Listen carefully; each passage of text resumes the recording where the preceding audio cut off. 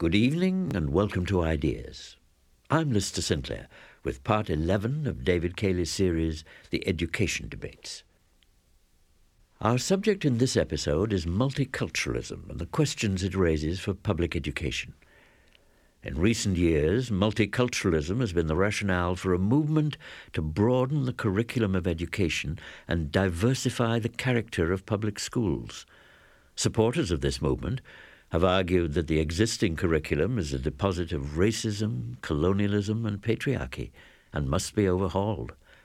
Opponents have criticized the movement for creating a culture of complaint and for breaking education up into non-communicating enclaves like black studies, native studies, women's studies and so on. Tonight, we look into some of these questions. The program begins with philosopher Charles Taylor's argument that multiculturalism, or what he calls the politics of recognition, is an inescapable part of contemporary existence. This leads to the question of whether demands for recognition mandate more inclusive common schools or separate schools for separate groups. We look at both sides of the question, beginning with the case for state funding of private religious schools and concluding with a teacher who introduced courses in black history at his Scarborough, Ontario high school. The Education Debates, Part 11, by David Cayley. Public education in Canada was founded on the idea of the common school. At the very inception of Upper Canada's school system in the 1840s, its architect, Egerton Ryerson, spoke feelingly of the children of the rich and the poor imbibing the first elements of knowledge at the same fountain and commencing the race of life upon equal terms. In practice, the well-off rarely attended public schools, but Ryerson's ideal persisted and gradually drew most of the population into a common system of education with a common curriculum. Underlying this system was an assumption that students shared a common culture, a common religious heritage, and a common sense of where each fit in the social order. In the writing of Ryerson's I just quoted, for example, he goes on to say that the mutual respect and sympathy he hoped the common school would engender between classes should in no respect intrude upon the providential arrangements of order and rank in society, but only divest poverty of its meanness and wealth of its arrogance.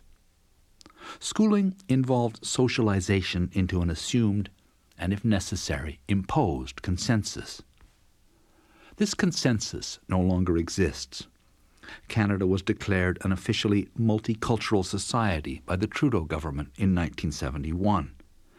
Various court decisions have since deprived Christianity of any official or privileged position in the public schools. Native people have reclaimed the standing of distinct Aboriginal nations with rights of self-government, including control over their own education. Many other groups have also demanded recognition and some sort of special status. Deep and seemingly unbridgeable gulfs have opened between citizens on moral questions, like abortion or the right of gays to marry and rear children. In the 1995 Egan case, for example, in which a majority of the Supreme Court broadened the definition of family to include homosexual unions, a broad coalition of Sikhs, Hindus, Muslims, and Christians, both Catholic and Protestant, told the court that their tradition stood unalterably opposed to the idea. Abortion polarizes opinion in a similarly fundamental way. This new pluralistic society, in which people are defined by their differences, is the site of what Charles Taylor calls the politics of recognition. The implications for education are profound, and I'll come to them presently.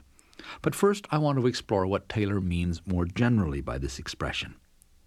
He argues, first of all, that the problem is characteristically modern. In pre-modern societies, he says, people conducted most of their significant social relations within their own enclaves. Relations with outsiders were rigidly prescribed and raised no question of recognition or identity. Signs of a change in this view began to appear in the 18th century with the writings of French philosopher Jean-Jacques Rousseau. You see, what this issue of recognition can be understood as is a new modern twist on the issue of honor and dignity and the possible dishonor and so on. And what you have in Rousseau is a new position on this. You either had people beforehand who thought that honor and dignity were important, and they had an ethic where someone should live up to their honor code and so on, or you had a very powerful tradition, which you have in Plato and you have in Augustine and Christianity. It says this honor stuff is pride. It's bad. It's negative. You shouldn't think about that. Putting your life into that is completely the wrong thing. You should scrap it, right? Instead of tremendous anti-honor polemic. Now Rousseau comes along with a new position, which is a kind of marriage of these two, because he very strongly draws on the critique of the honor ethic in order to say that people who are concerned for how they look in the eyes of others are completely, missed the boat. Stoics said this. He reproduces a lot of this critique of the honor ethic. So just where you think you're on familiar ground, if you're a reader of the Stoics, you think that's okay, he's going to say, forget all this, set it aside. No, he suddenly switches, and he proposes a new solution, which is, we would call today a kind of mutual recognition in total equality. What's wrong with honor, it turns out, is that it is always hierarchically and unequally distributed. What's wrong with the search for honor is it normally is seen as that I want everyone to depend on me and not depend on anyone else.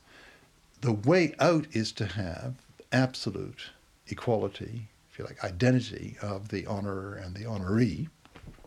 And we can only do this, of course, he thinks socially, right? So he develops these very powerful requirements on a just society which have been haunting us ever since, which is there's a series of very important relationships that are crucial to both power and honor that you have to reorganize so that there is an identity between the terms on both sides of the relationship. So there's power over, sovereignty over. Well, there can't any longer be a king who's sovereign over people, but it's got to be the whole people who is sovereign over the whole people, right? You can't have any just different relationship to power between A and B, because that will break with. He has this same requirement in sort of the display of ourselves to ourselves, right? Where in some societies, hierarchical societies, the king makes a progress and enters this, the power of people around him. Everyone, we'd all look at Princess Di. Alas, it's etc. and that sort of thing. No, the great popular festival must be the whole people parading before or enjoying itself, etc., before the whole people, right? The spectators and spectated have to be rigorously the same. That's why he's, of course, terribly against theater. Same thing, because there you have some people on stage and some people in the dark, not expressing themselves, but simply looking at the people on stage. This ideal, was taken up by the French revolutionaries, and it's very interesting. A lot of the design of those feasts that they try to put together in the 1790s, desperately trying to create the new political culture in France. They read Rousseau and they actually picked up on that. And you can see many of the people who designed those said, we're meeting this requirement. So a lot of the revolutionary festivals had the whole public parading before itself, as it were. Everybody was involved in the parade on the feast day. Now here you get an idea theory in which being what we would call today recognized, being acknowledged, is not forgotten, right? You get this tremendous polemic against it, like the Stoics, but it's not to say, forget that, just think about your own conscience or think about your own inner self. No, it's not forgotten, but the issue of right and wrong here, of good and bad, is transposed into an issue of whether it's radically reciprocal, egalitarian, everybody on the same footing, or whether it has this terrible vice of inequality, of dependence of some on others. And that becomes the new issue. And in a sense, that was the birth point, theoretically, of this modern concern. Rousseau's solution to the problem of honor led in time to the unstable politics of recognition that we know today. His intention was to protect the unique inward identity of each individual from a distorting dependence on the opinion of others. But his proposal moved towards an equality so absolute that it threatened all differences. This was the tendency that was manifest in the Jacobins of the French Revolution, and that has continued, Taylor says, to this day. If we all had the same identity, this problem wouldn't arise. It's only because there are these differences that they can be misrecognized. I mean, that's why the Jacobins were, in a way, onto something, not that it would ever work, but they did see that the nature of a modern egalitarian society is such that it would obviously run a lot better if everybody defined themselves, let's say, purely as a citizen of the French Republic, in which they were like everybody else, and if they took anything that differentiated them, like their religion or a region and so on, and they put it into a second category of less important stuff, right? Then the problems of recognition, modern problems, wouldn't exist. That's why there has been this constant temptation, moves are constantly made in the political checkerboard, to get this problem off the table by making everybody the same, or getting everybody to agree that for political purposes, what ought to be important to them in their identity is only X, right?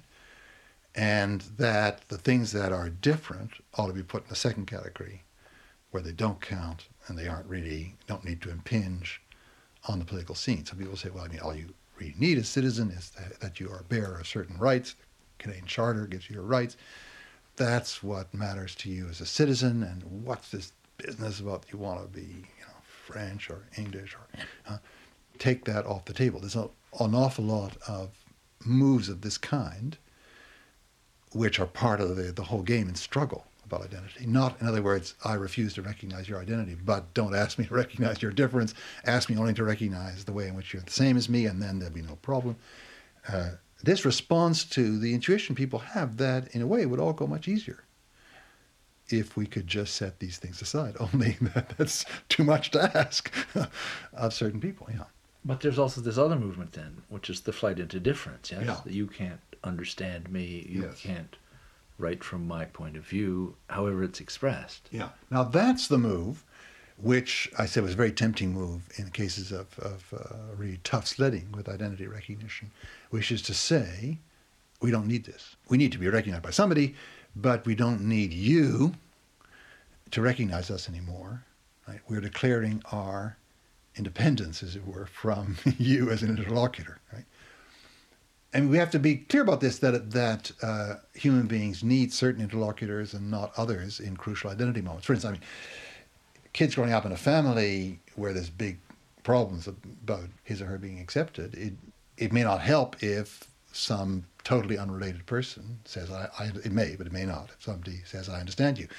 What that kid may really need is recognition by, what Mead calls significant others, maybe the parents, maybe narrower groups. So it's clear that when we need recognition, very often we need it from certain people and not from others. It's part of the dynamic of a modern citizen democracy because it tends to, anyway, have the ideology of everybody's in it together, we're all in it together. It tends to be the case that we need it from our compatriots, our concitoyens, right? But then you get the move, you see among, for instance, certain African Americans of saying about the white citizens, no, we don't need it from you. Or the move that says, even further, don't even, it's even an act of aggression on your part to try to understand us because only we can understand ourselves, and don't even make the attempt. But in fact, a lot of this, you can't understand us, is a move in a game, continuing game, of getting recognition. Right? So there's something not entirely upfront about it. In other words, there's still an attempt to grab the attention, to lay guilt on the other and so on, involved in making these moves. So it's profoundly other-referring move while it pretends to be a completely other cutting off move. That's what I mean by bad faith. There's a real conflict between the actual human meaning of the move and the overt content of it, the overt claim. In Charles Taylor's view, tension between identity and difference is inherent in the very existence of citizen democracies. Citizens share a collective identity, yet remain profoundly and irreducibly different. Taylor sees this as a situation requiring dialogue, accommodation, and a willingness to live in a variegated, asymmetrical world that cannot be neatly resolved into universal categories or mapped onto a uniform Cartesian grid. But Canada's case shows how difficult it can be to achieve this kind of accommodation in practice. The attempt to work something out, he says, is always menaced by the desire for logical, clear-cut solutions. You have various people that don't accept this point. They are uneasy with these kind of differences, and the only general solution they'd accept would be the uniformizing Jacobin one, really. So they have great trouble with the ad hocery. There's going to be a certain ad hocery in working out just how can we coexist with what kinds of recognition between ourselves can we actually find a terrain where we can feel together on this, right? And it's going to vary from country to country, and it's not going to be universal principle. It's going to be messy. It's going to be illogical. It's going to be historically conditioned and so on. And there are people who find this extremely hard to take, whose idea of a properly running society is one in which fundamentally there's this uniformity which dominates. And it comes in Canada in two flavors. I mean, roughly the Quebec separatist one, which is very, very Jacobin in all its fibers. And the rest of Canada, refusing of Quebec difference one, which is much more hooked into as the Anglo-Saxon tradition. And the existence of the country is constantly in peril because when these two forces together get strong enough to strangle the middle, as it were, the existence of the country is always on the edge of the precipice. The spirit of improvisation that Taylor thinks would preserve Canada without destroying its differences should, in his view, also guide the revision of the curriculum of education. The curriculum, he believes, should certainly be broadened to include previously excluded groups and stories, but this should be done only as it becomes possible to do it well, and not according to some mechanical, prefabricated notion of equality. The desire to apply, again, universal principles of fairness really gets in the way here. In other words, because if you start to think in terms of what's just and right here, you're going to think in terms of, we've got to tell all the stories or none, and then that's going to end up, almost always pushing you towards what effectively is none. I mean, a very watered down version in which a little bit of this and a little bit of that and a little bit of the other gets a look in, but nobody gets really fired up with something in one or other of these great traditions so that it really means something to you and you can take it, either read further or even write further or whatever in your life. It isn't going to answer this requirement if you have a tiny bit of the I Ching and a tiny bit of the, 2 pages of an Aboriginal myth and one half of a sonnet by Shakespeare and so on. So nobody has a chance to get fired up by anything at all. And here I would lean very far on one side. In other words, if your resources only allow you to go very deeply into Shakespeare and not very much else, then don't sacrifice going deeply into Shakespeare just because at the moment you can't provide similar coverage to everything. It's very, very important that people really get sufficient exposure to this. On the other hand, we now can move in the multicultural direction more effectively. I used to know about university level, because we do have people who are really very well versed with some of these other cultural traditions, who are pedagogically very alive, who can get them across in a very powerful way, and meet the requirement I'm asking for. That is, taught in a lively enough way with enough depth and breadth that there's some hope that people can actually, pick up on something. And we can, make a plan, at least in the university, steadily to increase this, as long as we aren't hamstrung by the idea that unless we do it all, this year, we're somehow not meeting some requirement of justice or fairness. Taylor's idea that new courses of study should be introduced only when they can be taught passionately and in depth reflects his general approach to the politics of recognition. Circumstances modify principles. There is no one right way or single universal answer. Respect for difference demands variation. Common interests demand common institutions. The proper balance between the two has to be discovered on a case-by-case basis. Taylor takes the same approach to the question of whether ethnic or religious schools should receive public funding and support. Here again we have one of these standing dilemmas. We have to find some place in the middle or some place that maximizes. There is no doubt that, on one hand, there are real advantages to having schools in which everybody's mixed in. You know, it's quite impressive in Montreal now under Bill 101, for instance, how getting all these immigrant children into French-speaking schools, them being together with, Québécois de souche, pur lain, whatever the word is, and yes, old stock Quebecers, has changed everybody. All the players in this, the old stock Quebecers as well as the others, and been very important to their forming friendships and understanding across that. So you can see a real example where there's a real advantage to having everybody in the same school. Except that it's also important, as I said early, that different groups can feel that their identities are really being listened to, carried over, and so on, as they define them. And this is going to mean that for some groups it's going to be very important to have their own schools. And I can't see, again, one saying that one of these principles is preeminent over the other, and that you can just, in virtue of the nature of democracy or whatever, just decide from the beginning that we're going to take one of these and run with it, and therefore, take, let's say, the common school, run with it, and therefore say, no, your request for a Jewish school or a Catholic school or whatever is just not receivable. No way. And so we have to find a way of allowing that possibility. But I think ideally we should try to find a way of encouraging as many as possible to be in a common school. But people have to be persuaded to that. In other words, we have to decide in democracy to what people, very good goals, but to which people have to be persuaded to adhere. And if they can't be, then so be it. And other things like paying your income tax, where no one's going to ever ask you your opinion. You just gotta do it. Now I think that when you have things like paying income tax, the whole society depends on that. Even conscription in certain cases in war, I think you have a case for making this mandatory. But when you have goals that are of the form, we'd have in some ways a better society if it would be good if and so on, then you actually defeat your purpose because very often the goodness of those conditions depends on their being voluntarily agreed to.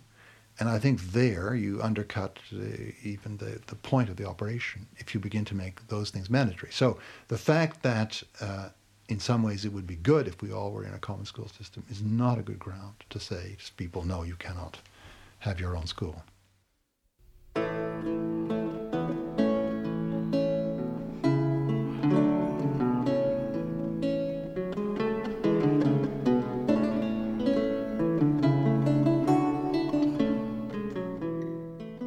Charles Taylor argues that the questions raised by multiculturalism demand a dialogue, and a dialogue, by definition, is an encounter whose outcome cannot be predicted. He accepts that recognition is a real need, whose absence can inflict real harm, but he doesn't think that any set of universal principles can settle the practical questions that are entailed in trying to address this harm. Sometimes the answer may lie in the direction of more inclusive common institutions, and sometimes in the direction of separate institutions for separate groups. Accordingly, in what follows, I want to look at both cases, beginning with the argument for public support for groups that want their own schools. For nearly 15 years, the Canadian Jewish Congress has been campaigning for state support for private Jewish schools in Ontario. British Columbia, Alberta, Manitoba, and Quebec now grant partial aid to private religious schools, but Ontario, excepting Roman Catholic schools, does not. In the early 1980s, when the government of Bill Davis extended funding for Catholic schools to grade 13. It had previously stopped at high school. It put the question of support for other private schools to a commission headed by Bernard Shapiro, now the principal of McGill University. He recommended that such funding be given by granting private schools associate status within public boards. The government shelved the report. The succeeding Liberal government also procrastinated. Then the NDP took power in the early 90s. They at least were frank in saying that they would never fund private schools. So the Canadian Jewish Congress, along with the Alliance of Christian Schools, went to court to test the constitutionality of a system that gave public support to Roman Catholic schools but to no other denomination or religion. The Supreme Court, where the case ended, answered equivocally in November of 1996. Nothing prevents the Ontario government from funding private schools, the court said, but current Catholic education rights in Ontario do not constitute unfair discrimination, it went on, because they are part of the political deal that created Confederation, and not an instance of a universal right. Bernie Farber is with the Ontario section of the Canadian Jewish Congress and has been involved in the question of government funding for Jewish schools for many years. He thinks that the Supreme Court took too narrow a view of minority rights within Confederation. When the Fathers of Confederation were carving out this wonderful deal that became Canada, and they were looking at minority versus majority rights, there were about 150 Jews in the province of Ontario, and very few other minorities in the province of Ontario. The minority was the French-speaking Catholic or Roman Catholic population. I would like to think that the Fathers of Confederation were far-sighted as opposed to the government of today. I think what they were looking at was ensuring that minority rights forever are protected in Ontario and in Quebec. And in fact, if one were to extend that, today the minorities include Jews and Muslims and other religious groups. And it was for that reason that we believe these rights should have been extended. However, the bottom line is they were not. The Supreme Court of Canada said that Ontario was correct in its interpretation that it did not have to fund independent schools based on the fact that they're funding Catholic schools. But, it's a very important but, because it brings us all the way back to 1984 again. Yes, they said that, in fact, it's a political decision. And if the government wishes to, as a political decision, it certainly can fund independent schools. And so here we are, back another 15 years, having to dance the political dance with the present Conservative government. And it's déjà vu all over again. The main argument of the Canadian Jewish Congress and its partners in their case to the Supreme Court was fairness, or equal recognition, in the terms Charles Taylor used earlier. Jewish schools follow the Ontario curriculum and operate within the province's civic traditions. So how can it be right, Bernie Farber asks, to fund one kind of religious school and not another? We live in an area that's relatively multicultural in North Toronto. On either side of me live two Catholic families, and we get along exceedingly well. However, my neighbor on the right side has children who are of school age, and their children go to a Roman Catholic school literally right around the corner. School bus picks them up, takes them to a Roman Catholic school. They don't pay a cent. And I don't begrudge them that. I think it's marvelous. If my children wanted to go to, or if we wanted to send our children to a Jewish day school, we would have to arrange for bus transportation. We would have to pay tuition of approximately $7,000 per child. And I think back and I look at this and I think to myself, am I any less a citizen than my next door neighbor? Why is it that my next door neighbor has this right to educate his children in his faith, paid for by the government, but I, a Canadian citizen, I pay the same taxes as he does, I contribute in the same way to society as he does, do not have that right. And it's something we try to impress upon the courts. The courts, of course, take a very distant... my experience with the courts were they're not passionate in their look on things. They don't look inside of people's heads. They don't look inside of people's hearts. They're just looking at the strict application and interpretation of the law. But what they're missing is this issue of fairness, of equity. I am as equal a citizen as anybody else, and I don't have the same rights. It just comes down to that. Why are parents sending their children to Jewish schools? Generally speaking, within the Jewish tradition, there has been this historical understanding of the need to continue. This issue of continuity within Judaism is something that has been literally inbred into our minds from day one.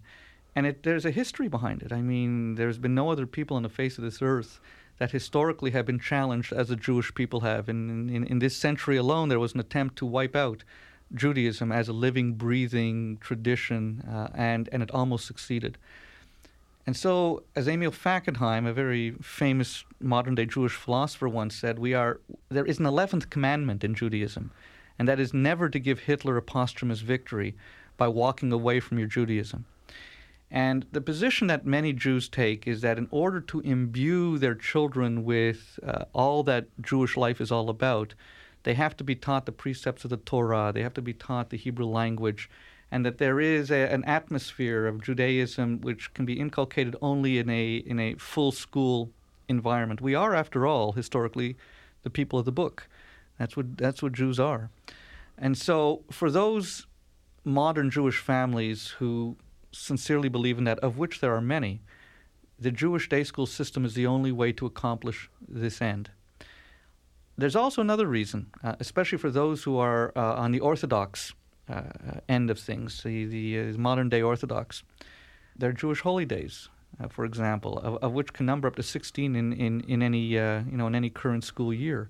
There are laws, specific laws centering around what can be eaten, and it's just not viable for these Orthodox children to be going to a public school and to be able to meet the needs, their basic religious needs around food and holy days and that kind of thing. So on the extreme end of those, you have those families, but the vast majority of Jewish families that send their children to Jewish day schools fit into this sort of modern look at Judaism and their honest desire to have their children brought up Jewishly. And by the way, and this is, we have developed what I call myths and assumptions when it comes to the whole issue of the funding of independent schools. This myth, for example, that if we separate our children into denominational schools, in fact, we're doing them a disservice because we're separating them and they don't get to really play a real part in the everyday public life of what is Canada. Well, this is nonsense. It's complete nonsense. I know of dozens and dozens of my own contemporaries who went to Jewish day schools who are today doctors and lawyers and engineers and architects who contribute to the public good. I know in the life of my own children, for example, and the children that they play with on our own street, many of them go to all kinds of different schools, be they Catholic schools, private schools, public schools. But they come home and they play together in the backyard and they go out to the park on a Sunday. And it doesn't matter if they're black or white or Catholic or Jewish or Muslim. They can go to their separate schools, but they come back together and they still have to live within an environment, live within the community. And it just doesn't wash with me. It just doesn't wash. And I think it's one of those arguments that those who are against the funding of independent schools consistently put forward, and it doesn't work. As they put forward the myth of the destruction of the public school system if you fund independent schools. Well, I say, give me the proof. The proof for me is in the pudding. And the pudding in Canada is the fact that provinces in this country already fund independent schools. Is a public school system in Manitoba, Alberta, Saskatchewan, British, is it falling apart? Of course not. Quite the contrary. In BC, there was a report just last year from the public school system praising the funding of independent schools because it says it offers a challenge to the public schools. There hasn't been this dispersion of children from the public school into this separate or private school system as a result of funding in other provinces. It just has not happened. Why would it happen here? Those who oppose public funding of religious schools often argue, as Bernie Farber just noted, that separate schooling undermines citizenship by depriving students of a core of common experiences. Farber believes, on the contrary, that a solid grounding in one's own tradition often augments citizenship rather than diminishing it. When you have a better sense of where you've come from, I really believe you know, and you have a better sense of where you're going to. If you believe in what you are, I mean, really, isn't this what Canada is all about? I mean, if we're living right now, and maybe our great-great-great-grandchildren will be able to make an assessment of whether this experiment will work. I believe it will work. This wonderful multicultural experiment that is this country, in which one can be Jewish and Canadian, in which one could be Muslim and Canadian, Italian and Canadian at the same time, not in a melting pot kind of an atmosphere as we have in the United States, but celebrate both. And it can work. You know, my father was a very devout Jew, but when he came to this country, I mean, he flew that Union Jack in front of our house, every Victoria Day. I mean, he was as proud to be a citizen of this country. I remember when, as a child, we used to travel by train to the United States, and when we came to the border crossings, we had my father always had to show his what he called his citizenship papers, and he would pull them out, and he would proudly show it to the border people or whoever they were, and then he would sit and he would show them to me again, and every time we went, he'd see, I'm a Canadian, but he wasn't any less Jewish. So it's this wonderful experiment that we're engaged in, and it's quite right that a young child who is brought up within his own religious tradition or ethnic tradition understands what that's about. I don't want to be judgmental. Does it make a better citizen? Maybe, but it certainly makes as good a citizen as anyone who goes to a public school system, if not better.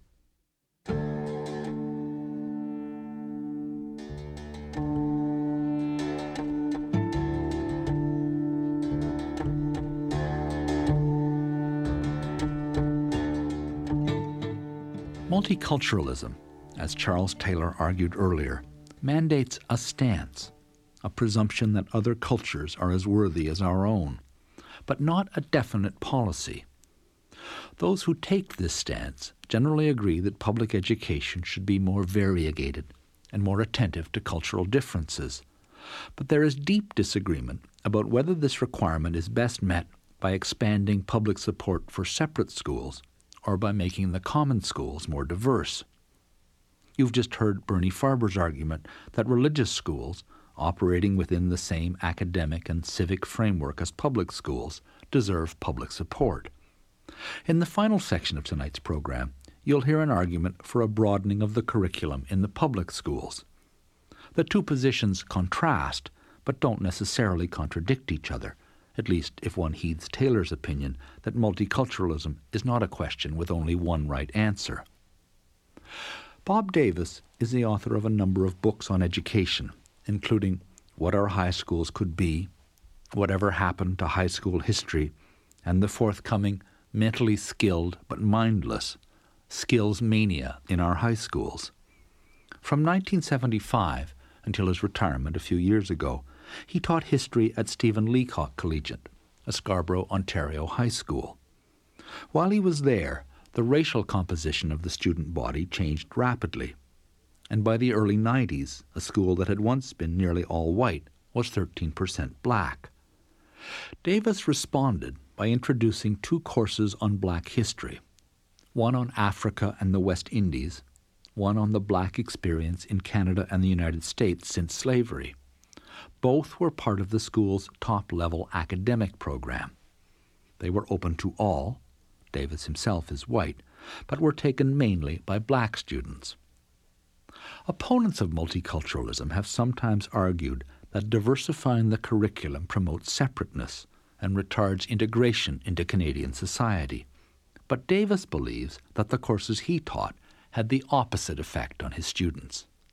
I think it made them more at home in our school, not less at home.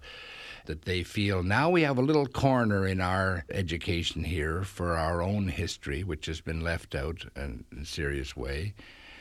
We are more at home here, and we don't have to just be at home on the basketball court. And we don't just have to be home producing a fashion show, right, or a talent show. we're in the academic program. And it's very important for them that it be academic. I inherited a bit of a situation where the students felt they were given a kind of bull session Black history, right? And I've heard some schools where they talk about sports and rap the whole time. You know, it's a disgusting kind of lowering of sights, right? Or when it's just in the general level program and not the academic program. No, I mean, these are very serious courses with lots of reading and lots of hard studying, and where you're expected to be there, you know, and be on time, and that's another whole story I could tell you. I got a number of parents' meetings going, and one of them I went out and knocked on about 60 doors. And so contrary to what the conventional wisdom is, which is the Blacks won't come to parents' nights, and so on, you know, we had a huge meeting, nearly 100 people. And a discussion about attendance and punctuality came up. And I said, your average attendance of your kids and punctuality is worse than the general. Why is that? Well, I said, the teachers say that when they talk to your kids, they get attitude, right? And they argue. And they said, that's outrageous. You know, we didn't hear about this. Call us up, you know. And what are they, scared? You know, tell our kids, don't give me that nonsense, you know, get here on time. And so, you know, the kids say, well, they're afraid of us. This is one of the good things that happens, is that when there is an advocate, as I was, in doing Black history specifically, you get this cross-fertilization of discussion about how are Blacks seen by the other teachers. And I think the students were right. There's this arguing tendency. It scared a lot of teachers, and they gave up reminding them to be there on time. Later, we had a speaker called Akua Benjamin from Ryerson who said, you know, if we talk about the relation of Black kids to the police, we have to talk about how our kids talk back. And she said, if we didn't talk back, we'd still be slaves. So that's one of the good things that resulted, I felt, was, you know, this kind of ferment about who are they, how are they being treated. And frankly, though, I saw this particularly in their student organization. In most schools, it tended to be to organize a fashion show. And in our school, there was a huge emphasis on bringing in educational speakers. And they would get quite an attendance of white kids, too. And so I thought, no, people are wrong. It's the opposite. These students now feel more at home. Most of their time is still spent in the general melting approach that is essential. But they had that piece of education which offered a security and knowledge that they wouldn't have gotten without it. At the end of the second year of Black history at Stephen Leacock, students wrote personal or family histories. Bob Davis collected and published their essays, along with photographs and illustrations, in a series of handsomely designed books called Our Roots. I put the stress on their own personal histories. It started to become popular with some teachers to get them to talk to their parents and their relatives, and that's very good, I think. And I would say about half of my students took up that challenge. But I said the bottom line is your own story. They had just spent time reading Maya Angelou's I Know Why the Caged Bird Sings and Malcolm X's autobiography. So when I pointed this out, they said, well, my life's very boring compared to theirs. And so it was as a start, the technique was a little bit inhibiting. But in the long run, it became inspiring, and it's quite remarkable, I think, what they wrote. And I in that sense, I'm an incurable progressive in that I think self-knowledge is really, really important. And I think the left has often been as bad as the right in ignoring that and, concentrating on principles and things outside yourself. So this project helped that to make up for that problem. Tell me a little bit more what you mean by self-knowledge. Well, students would say, my life is boring. Well, you need to spend some time now with them, where have you lived? Then you find that they emigrated from Jamaica when they were 13. And you say, my God, that doesn't sound boring to me. How was it? Terrible. It was really terrible. Is that right? After a while, you see there's a whole lot in this person's life that is very important, but they've never, to use Hegelian language, they've never taken it up into consciousness. They've never reflected on, hey, I had some rough challenges there to deal with, and it wasn't just that we got into terrible clashes at home. See, there's one of the great novels by Cecil Foster, who's done recently this one about an experience where the mother comes to Toronto ahead of time, ahead of her child. And I think the child is, as I remember, quite tiny. And by the time she's ready, with the cash together that she wanted to get together to bring her child up, the kid's a teenager. And it's rough. It's very rough. Well, there's quite a lot of kids in that bracket who have had that history. But not many people, especially not many people, try to get them to think of it connected with education.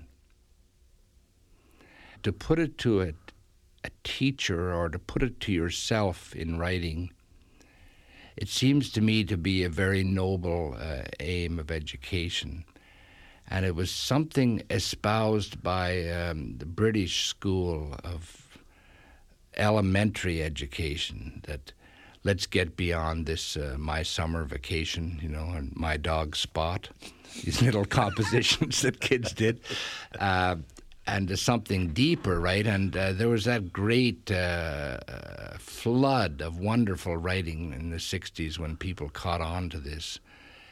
Teachers caught on to it. But it never seemed to hit the high schools much. It was thought to be a little kid's enterprise, until we got serious, right, in high school, and we got specializing.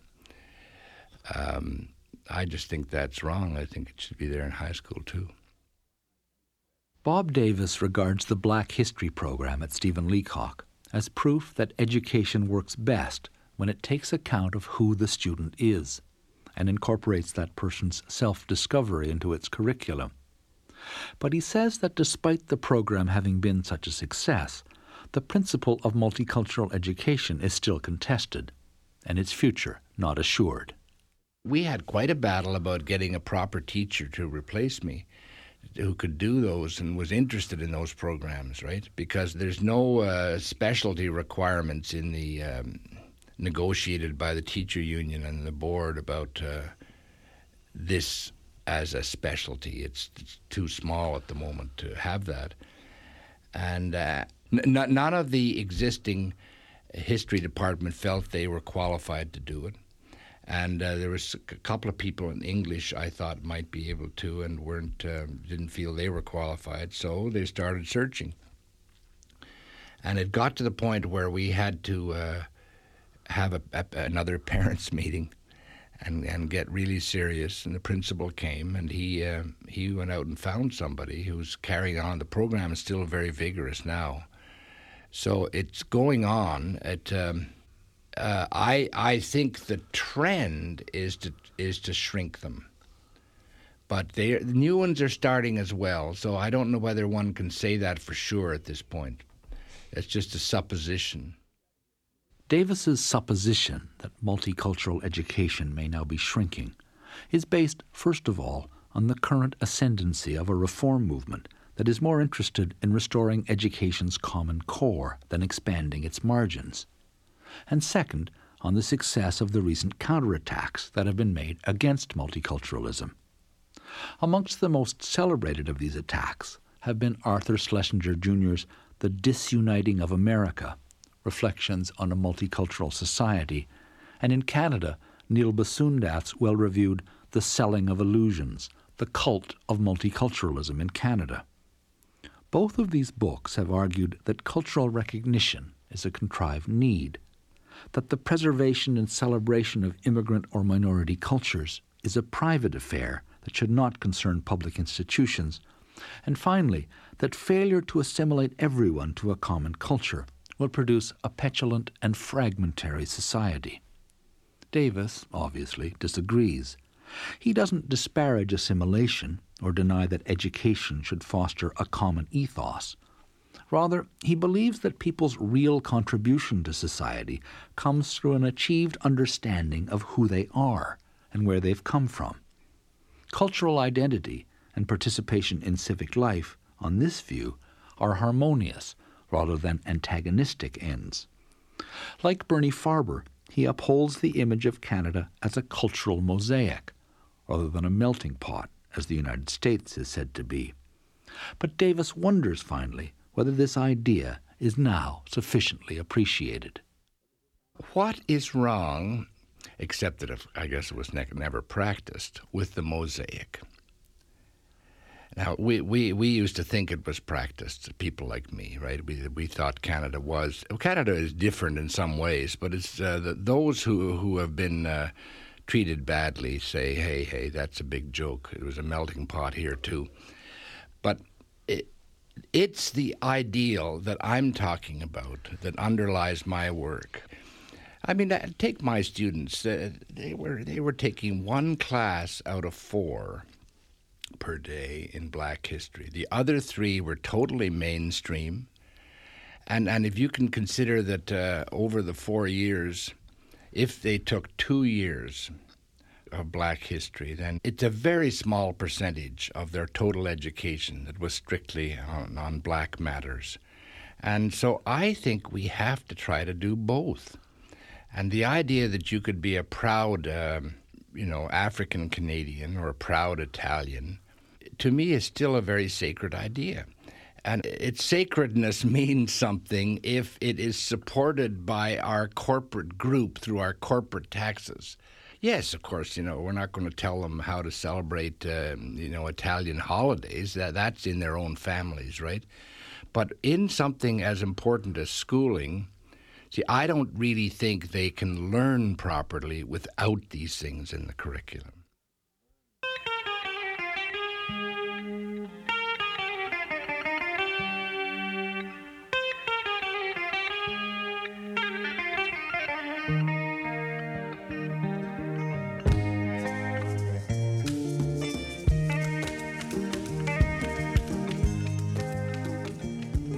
On Ideas Tonight, you've heard part 11 of the Education Debates by David Cayley. Our series continues tomorrow night with a program about school choice. A schedule of the series is available on the CBC website. Go to www.radio.cbc.ca and look for ideas. Tonight's program was produced by Alison Moss. The associate producers were Liz Nodge and Kathleen Pemberton. Technical direction by David Field. You can get a printed transcript of the series for $25 or a set of audio tapes for $90, and both those prices include taxes and handling. Write to us at Ideas Transcripts, Box 500, Station A, Toronto M5W 1E6. The executive producer of Ideas is Bernie Lucht, and I'm Lister Sinclair. And stay tuned to CBC Radio 1 for the hourly news, followed by the Arts Today and Between the Covers.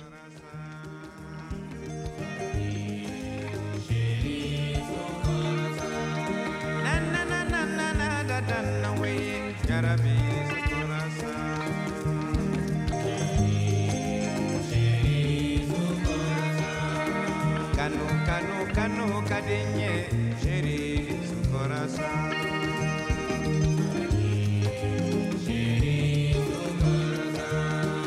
Ula jana kanu kadenye jarabi su corazón.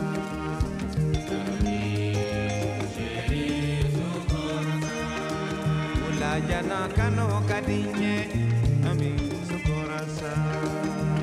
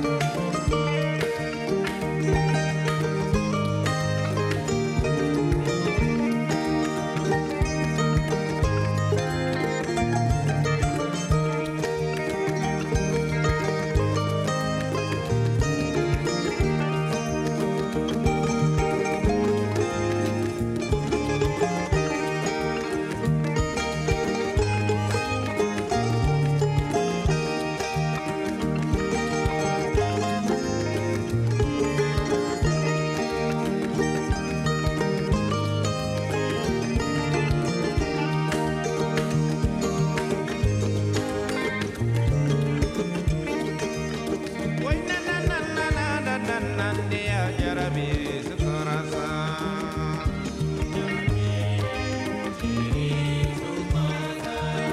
Na na na na na na na na na jarabi sukorasa.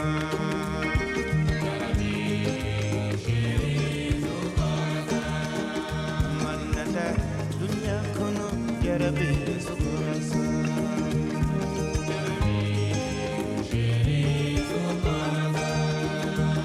Jana kanu mandinya jarabi sukorasa. Shiri sukorasa.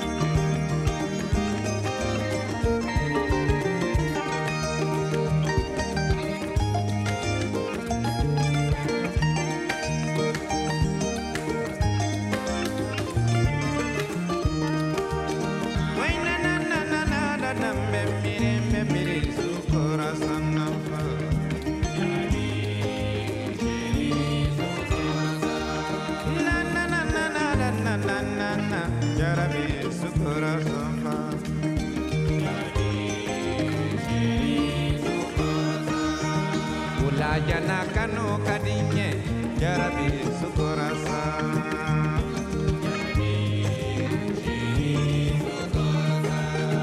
Mana miri jemani amima